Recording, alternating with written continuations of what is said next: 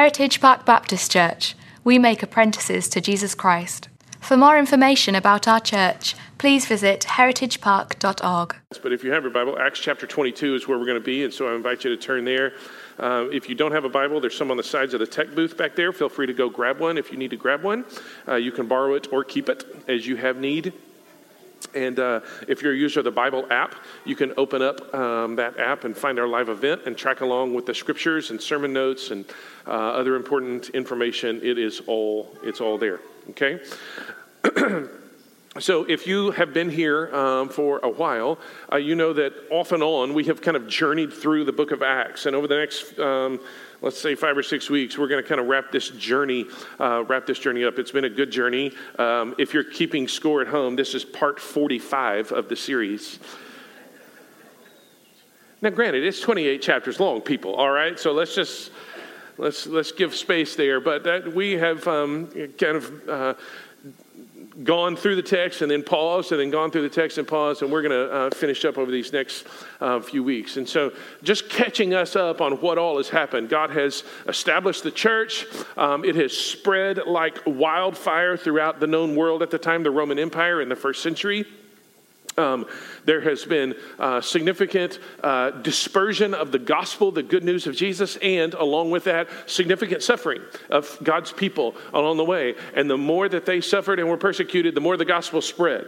And it's a profound impact in the first century. And so the first, let's say, several chapters of the book really kind of focus on Peter, and then the last several chapters of the book of Acts focus on Paul. And we're kind of in the climactic portion of Paul's story as it leads to the end of the book. And so what has happened to this point is Paul has preached the gospel. He's gone on 3 different missionary journeys. He's preached the gospel everywhere, established these churches.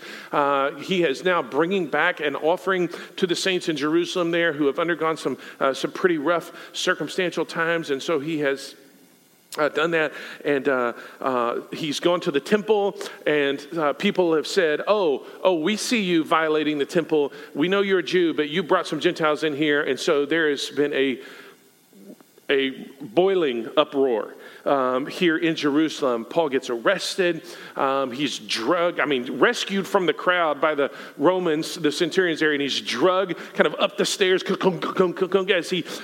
he turns to the guard and he says, "Hey, let me just talk to the crowd for just a second." And that's actually where we pick this up. In Acts chapter 21, look at verse 40. Okay, so the verse before the chapter break in chapter 22. And when the centurion there, the guard, had given him permission, Paul, standing on the steps that he had just been unceremoniously drug up, motioned with his hand to the people. And when there was a great hush, he addressed them in the Hebrew language, so in their own language. "Brothers and fathers, hear the defense that I now make before you." And when they heard that he was addressing them in the Hebrew language, they became even more quiet. And then he spoke. And we'll talk about kind of what he said here in just a second. But everybody have this picture in your mind. You've got this raging group of people out there. Paul is rescued by the soldiers, drug up the stairs. He's like, "Hey, let me talk to them." And they're like, "You're crazy." He goes, No.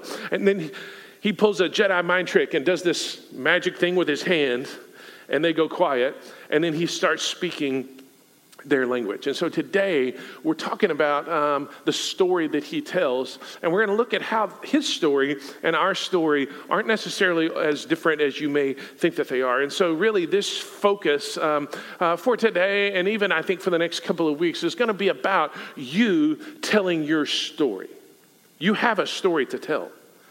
And this is about you telling your story. And so I'm so grateful.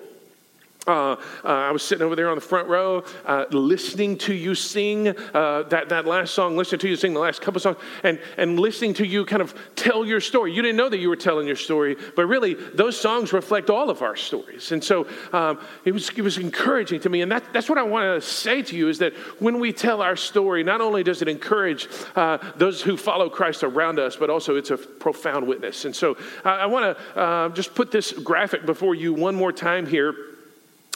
We talk about around here that this is kind of our strategy for helping the gospel go forth. We start with our culture of invitation, that anybody and everybody can invite people to church, and people still, just in our day and age, still have a positive response to that personal invitation. So do you go to church anywhere regularly? Well, no, not really. And you kind of invite them. We'd love for you to join us. And then that second tier, that's for everybody. That second tier is for people who can engage in conversation. It's not just a quick thing at the gas pump or the checkout line or whatever, but it's a place where you can engage in conversation, maybe over a cup of coffee or standing out in the front yard or at the soccer field or wherever. You get an opportunity to tell your story, and that's really kind of where we're focused right now. And then, Lord willing, that then opens up the door for you to say something like, hey, but my story only makes sense if you understand God's story.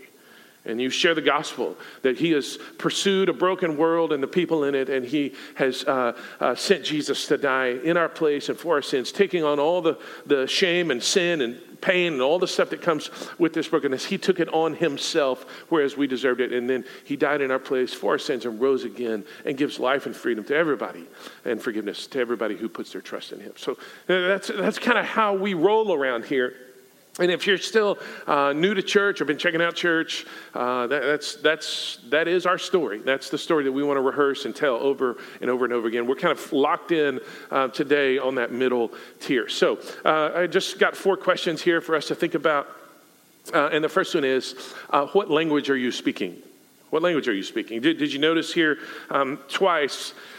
Luke, the author of Acts, makes sure that we know that Paul is speaking a language that they understand. At the end of verse 40 in chapter 21, he addressed them in the Hebrew language. Here you got a group of people that are there. Brothers and fathers, hear the defense that I now make before you. And when they heard he was addressing them, what? In the Hebrew language, their native tongue, their heart language, so to speak. So at 11:30, I don't know if you know this or not, there's a Spanish church that meets in our chapel area.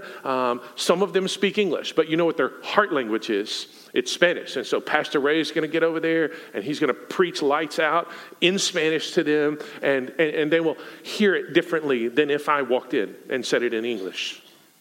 Everybody understands that, right? Everybody gets it. It's a heart language issue. So Paul is addressing them in their heart language. So what language are you speaking? As you tell your story, what language are you speaking? Are you speaking the heart language of the people that you're getting to engage with? And there's 2 notes of this. Number 1, tone matters. Your tone matters. Did you see what he did in verse 1? Brothers and fathers. What's he doing? He's inviting them in, right?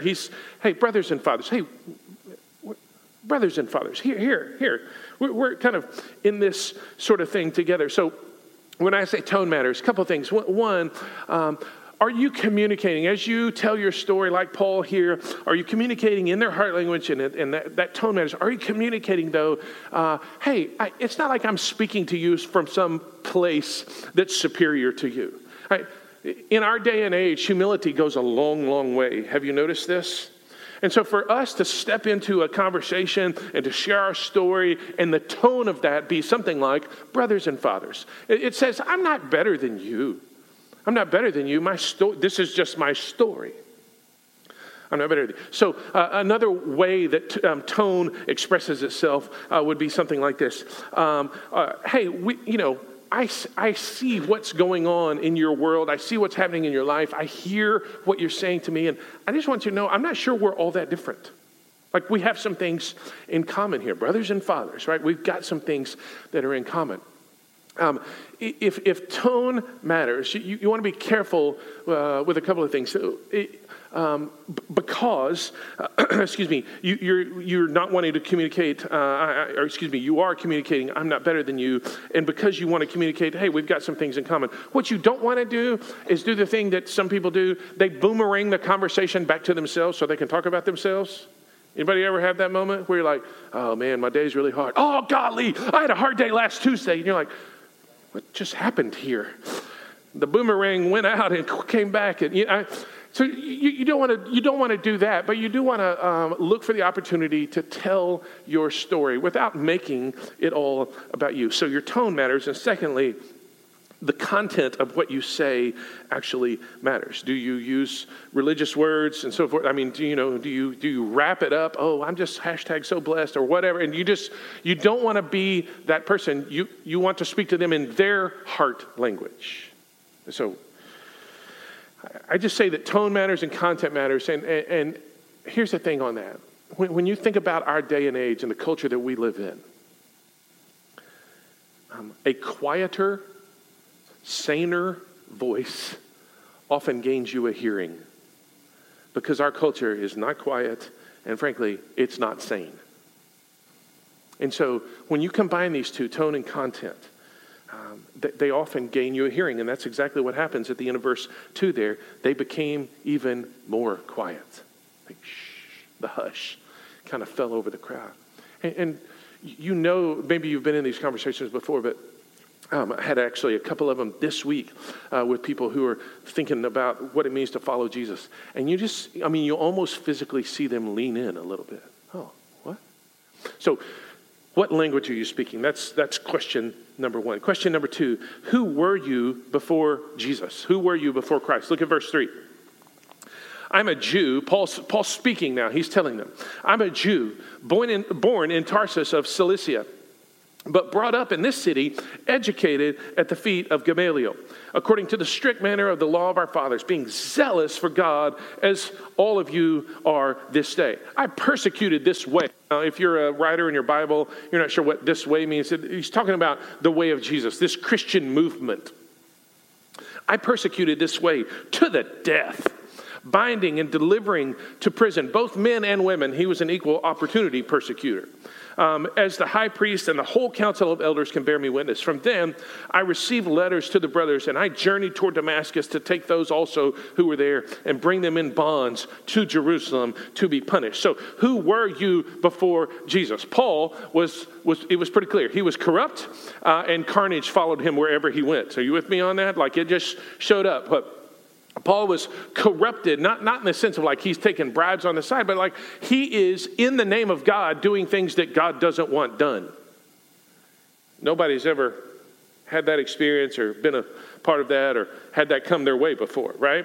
And so his corruption and his carnage are evident. That's what he's telling. Now, here's the thing about that. I was thinking about this week in my own life. I'm like, yeah, Paul, you were such a mean guy. And you know, that little voice that pops up in your head every so often is like, hey, just how much different are you than him? I'm like, well,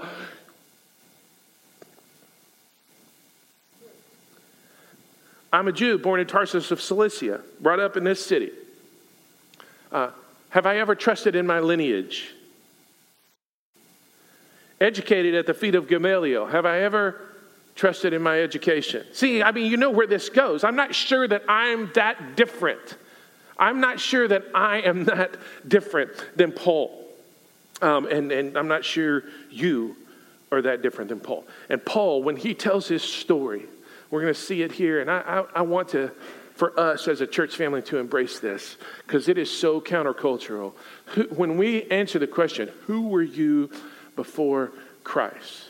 It may be that section of our life was a painful section. But we'll watch Paul. He tells that part of his story as a story of failure, not pain. Our world and our culture wants to tell their story as one of pain. But the truth is that their pain is a result of their failure. And so in my life, in your life, and everybody's life, when we tell that story, who were you apart from Christ? We tell that story as one of failure. That's how it is rightly represented.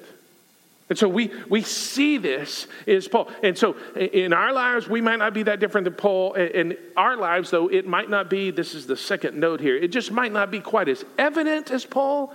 Like we may not be leading people back to Jerusalem in bonds or making sure that people get thrown into jail. But here's the question. And this is why it's important to tell it as failure and not just pain. When you think about this, oh, well, you know, I kind of grew up around this whole, whatever it is. Who would you be without Jesus? Do you have a really good sense of that? Who would you be without Jesus? In other words, like where you have failed when you've been tempted, where you have failed when you've gone through trial, what have you tended toward? Like what things have you tended towards? How have you rejected them? What was your trajectory? That's the mindset that we need to have in our minds when we think, who was I before Jesus and who would I be without him? Do you have in your mind a really good sense of that? Who would you be without him? I know who I would be. I would be a externally focused religious weasel. Probably with a closet drinking problem. That's who I would be. How about you, though? Do you know who you would be apart from him? For some of you, it's very evident, like, I know exactly who I would be. For some of you, though, you're like, hey, last time I really messed up, what did I tend toward? Well, that's probably who you would become apart from Jesus. So who were you before Christ? Okay, third question. How did Christ meet you?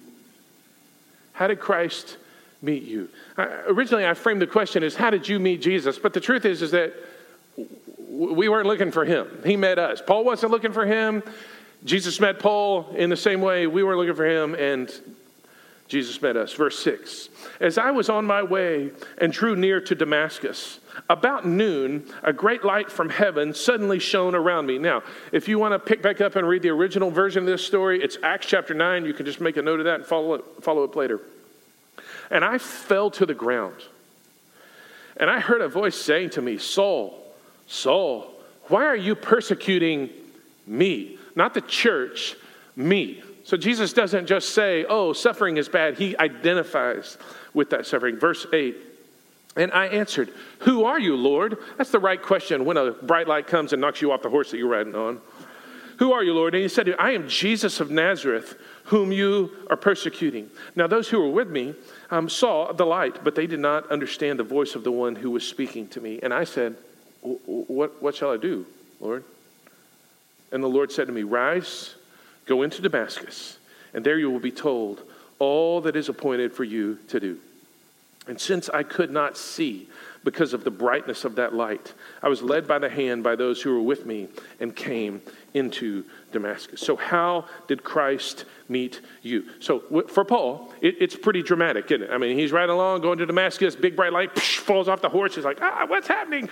Paul, or Saul, why are you, why are you persecuting me? Last time I was persecuting somebody, it wasn't, who are you again? Jesus. Oh, okay. And then all starts to click for him, right? Pretty dramatic scene for Paul. So much so that it was not only dramatic, but defining. And the truth is this is true for some of you listening. Like your life, when you speak about your story and how Christ met you, you may not have fallen off a horse, but you may have fallen off something.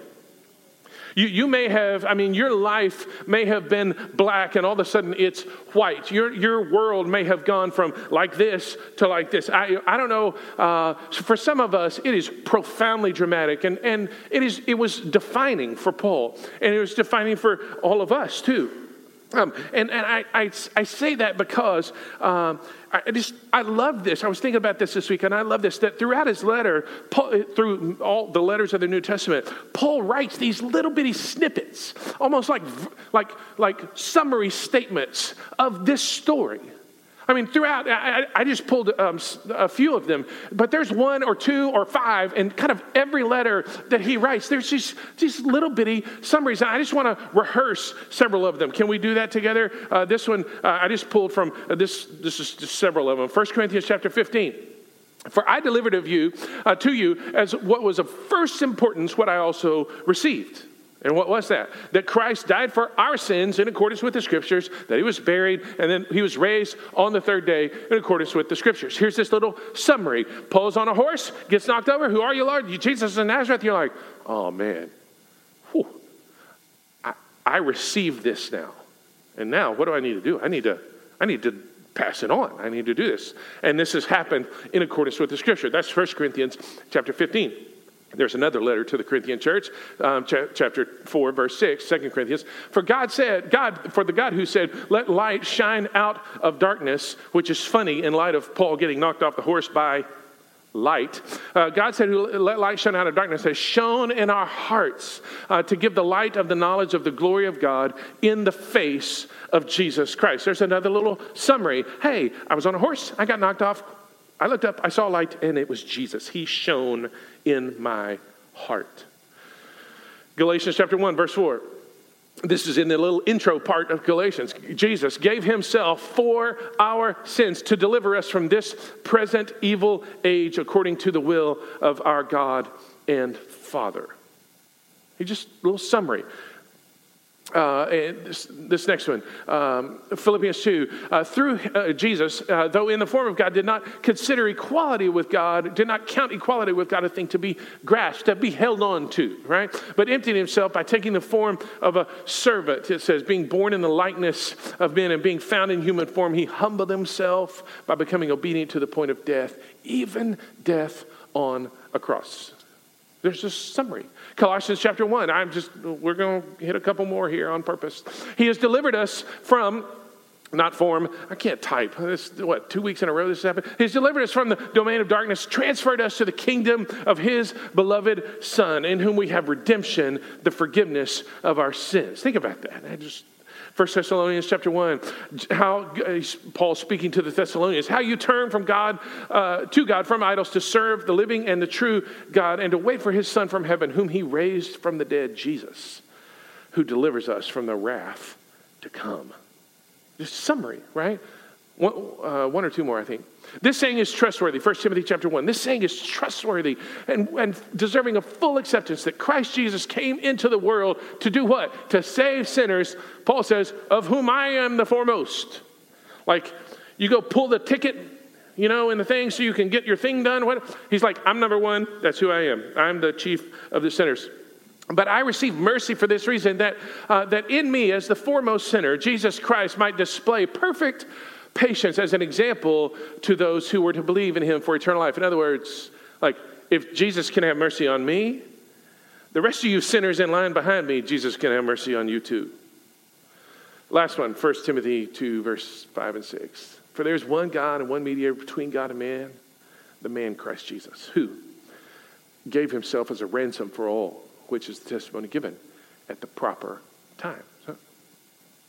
All throughout these letters, there's just these little things that are sprinkled. Why am I bringing this up? Because it was such a dramatic and defining moment for Paul that this just kind of flows out of him over and over again. He speaks about these things. He never got over it. But here's more than that. Listen, one of the ways that I know that he never got over it is he kept rehearsing it, right? As he would write letters, what would he do? Oh, man, let me tell you about the good news. I got knocked off a horse with light, and Jesus saved me, the chief of sinners.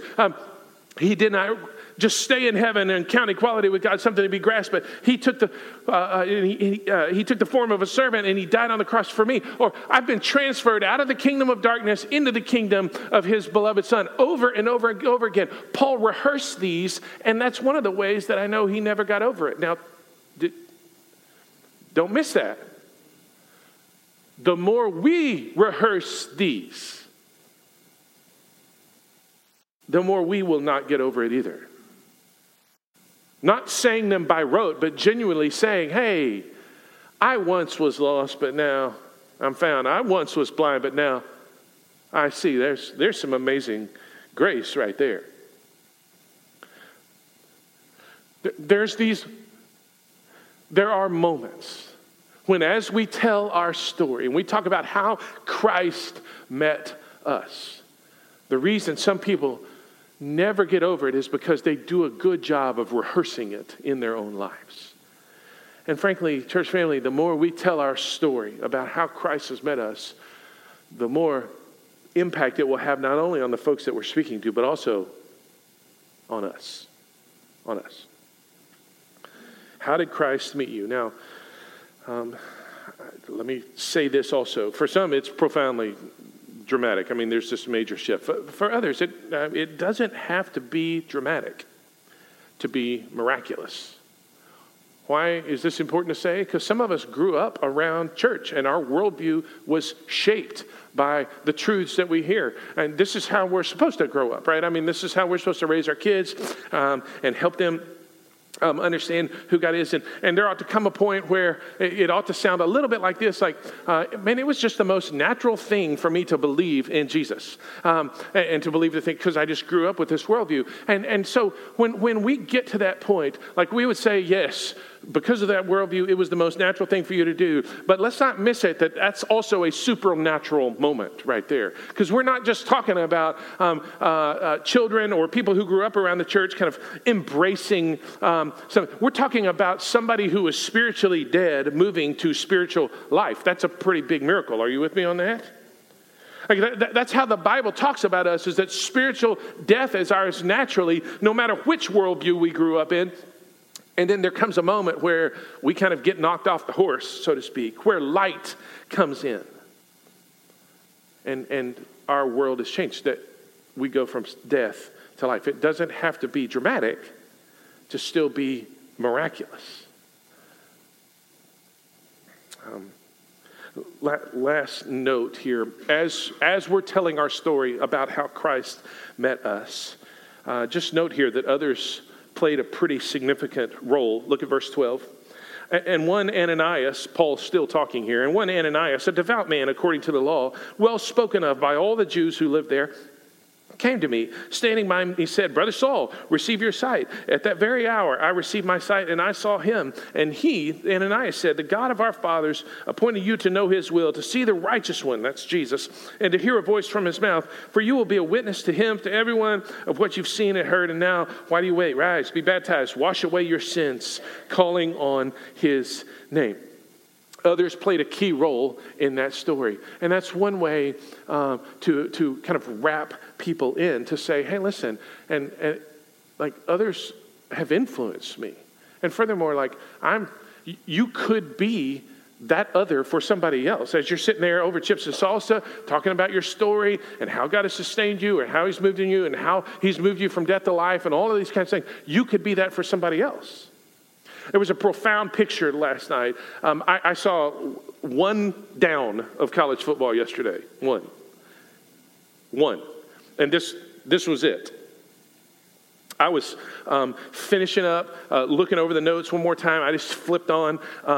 BYU was playing Tennessee. Did anybody see the game last night? They went into overtime. And in the last play that I saw, BYU gets the ball, hands it off. The running back kind of goes through between the tackles there, in there, and he's maybe 3 or 4 yards out, but he's still churning. And, they all kind of pile up, right?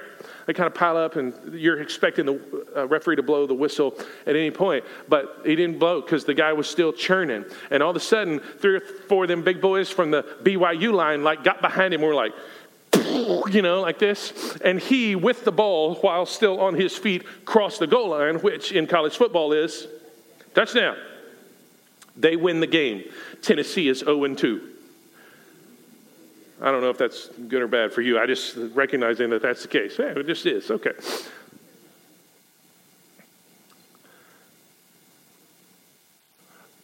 What if you and your story, what if you're sitting down with someone and you're watching God at work in their lives and they're kind of churning really close to the goal line? What if you sharing your story with them, speaking up, telling your story, and talking about how Christ has met you is the spiritual version of linemen coming up behind and going,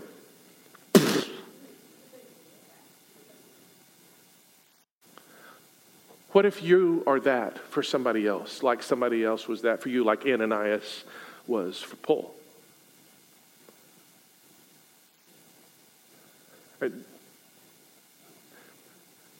That's quite the invitation. I mean, that's quite the inspiration even. Like, that beckons me. Hey, come on, let's find somewhere to tell this story this week. Well, what if that's the moment that they cross the line, so to speak? That God really does open up their eyes and you play a key role in that. Ananias was the bridge for the truth to come into Paul's life. And you may very well be the bridge for the truth to come into somebody else's life. Last thing quickly. So the last question is, then what has changed? So we've talked about, are you speaking their language? Who were you before Christ? Excuse me, how did Christ meet you? And then what has changed? Look at verse 17. When I had returned to Jerusalem and was praying in the temple, I fell into a trance. And I saw him saying to me, make haste, get out of Jerusalem quickly, because they will not accept your testimony about me. And I said, Lord, they themselves know that in one synagogue after another I imprisoned and beat those who believed in you. And when the blood of Stephen, your witness, was being shed, I myself was standing by and approving and watching over the garments of those who killed him. That's all from chapter 7 there. In Acts, he said, go away, for I'll send you far away to the Gentiles. Okay, and so what has changed in you? And oftentimes, this is the most. This is where your story has the most impact, where you talk about, oh, well, I once was like this, but now I'm like this. I once was kind of this way, and now I'm this way. I once was kind of prone to these things, and now I'm in pursuit of these other things. This is where your story has impact. You think, well, I don't know. I don't know what all has changed in me. I'm not sure I'm locked in enough to some of these things. Well, it may be worthwhile asking those who are closest to you. Ask your spouse, ask your kids, those kind of things, where you get some feedback on what has changed. But if not, here's just a couple of questions for you to ponder. Number one, how are you relating to God? How are you relating to him right now? How are you relating to Jesus? Verse 17, when I returned to Jerusalem, I was praying in the temple. I fell into a trance.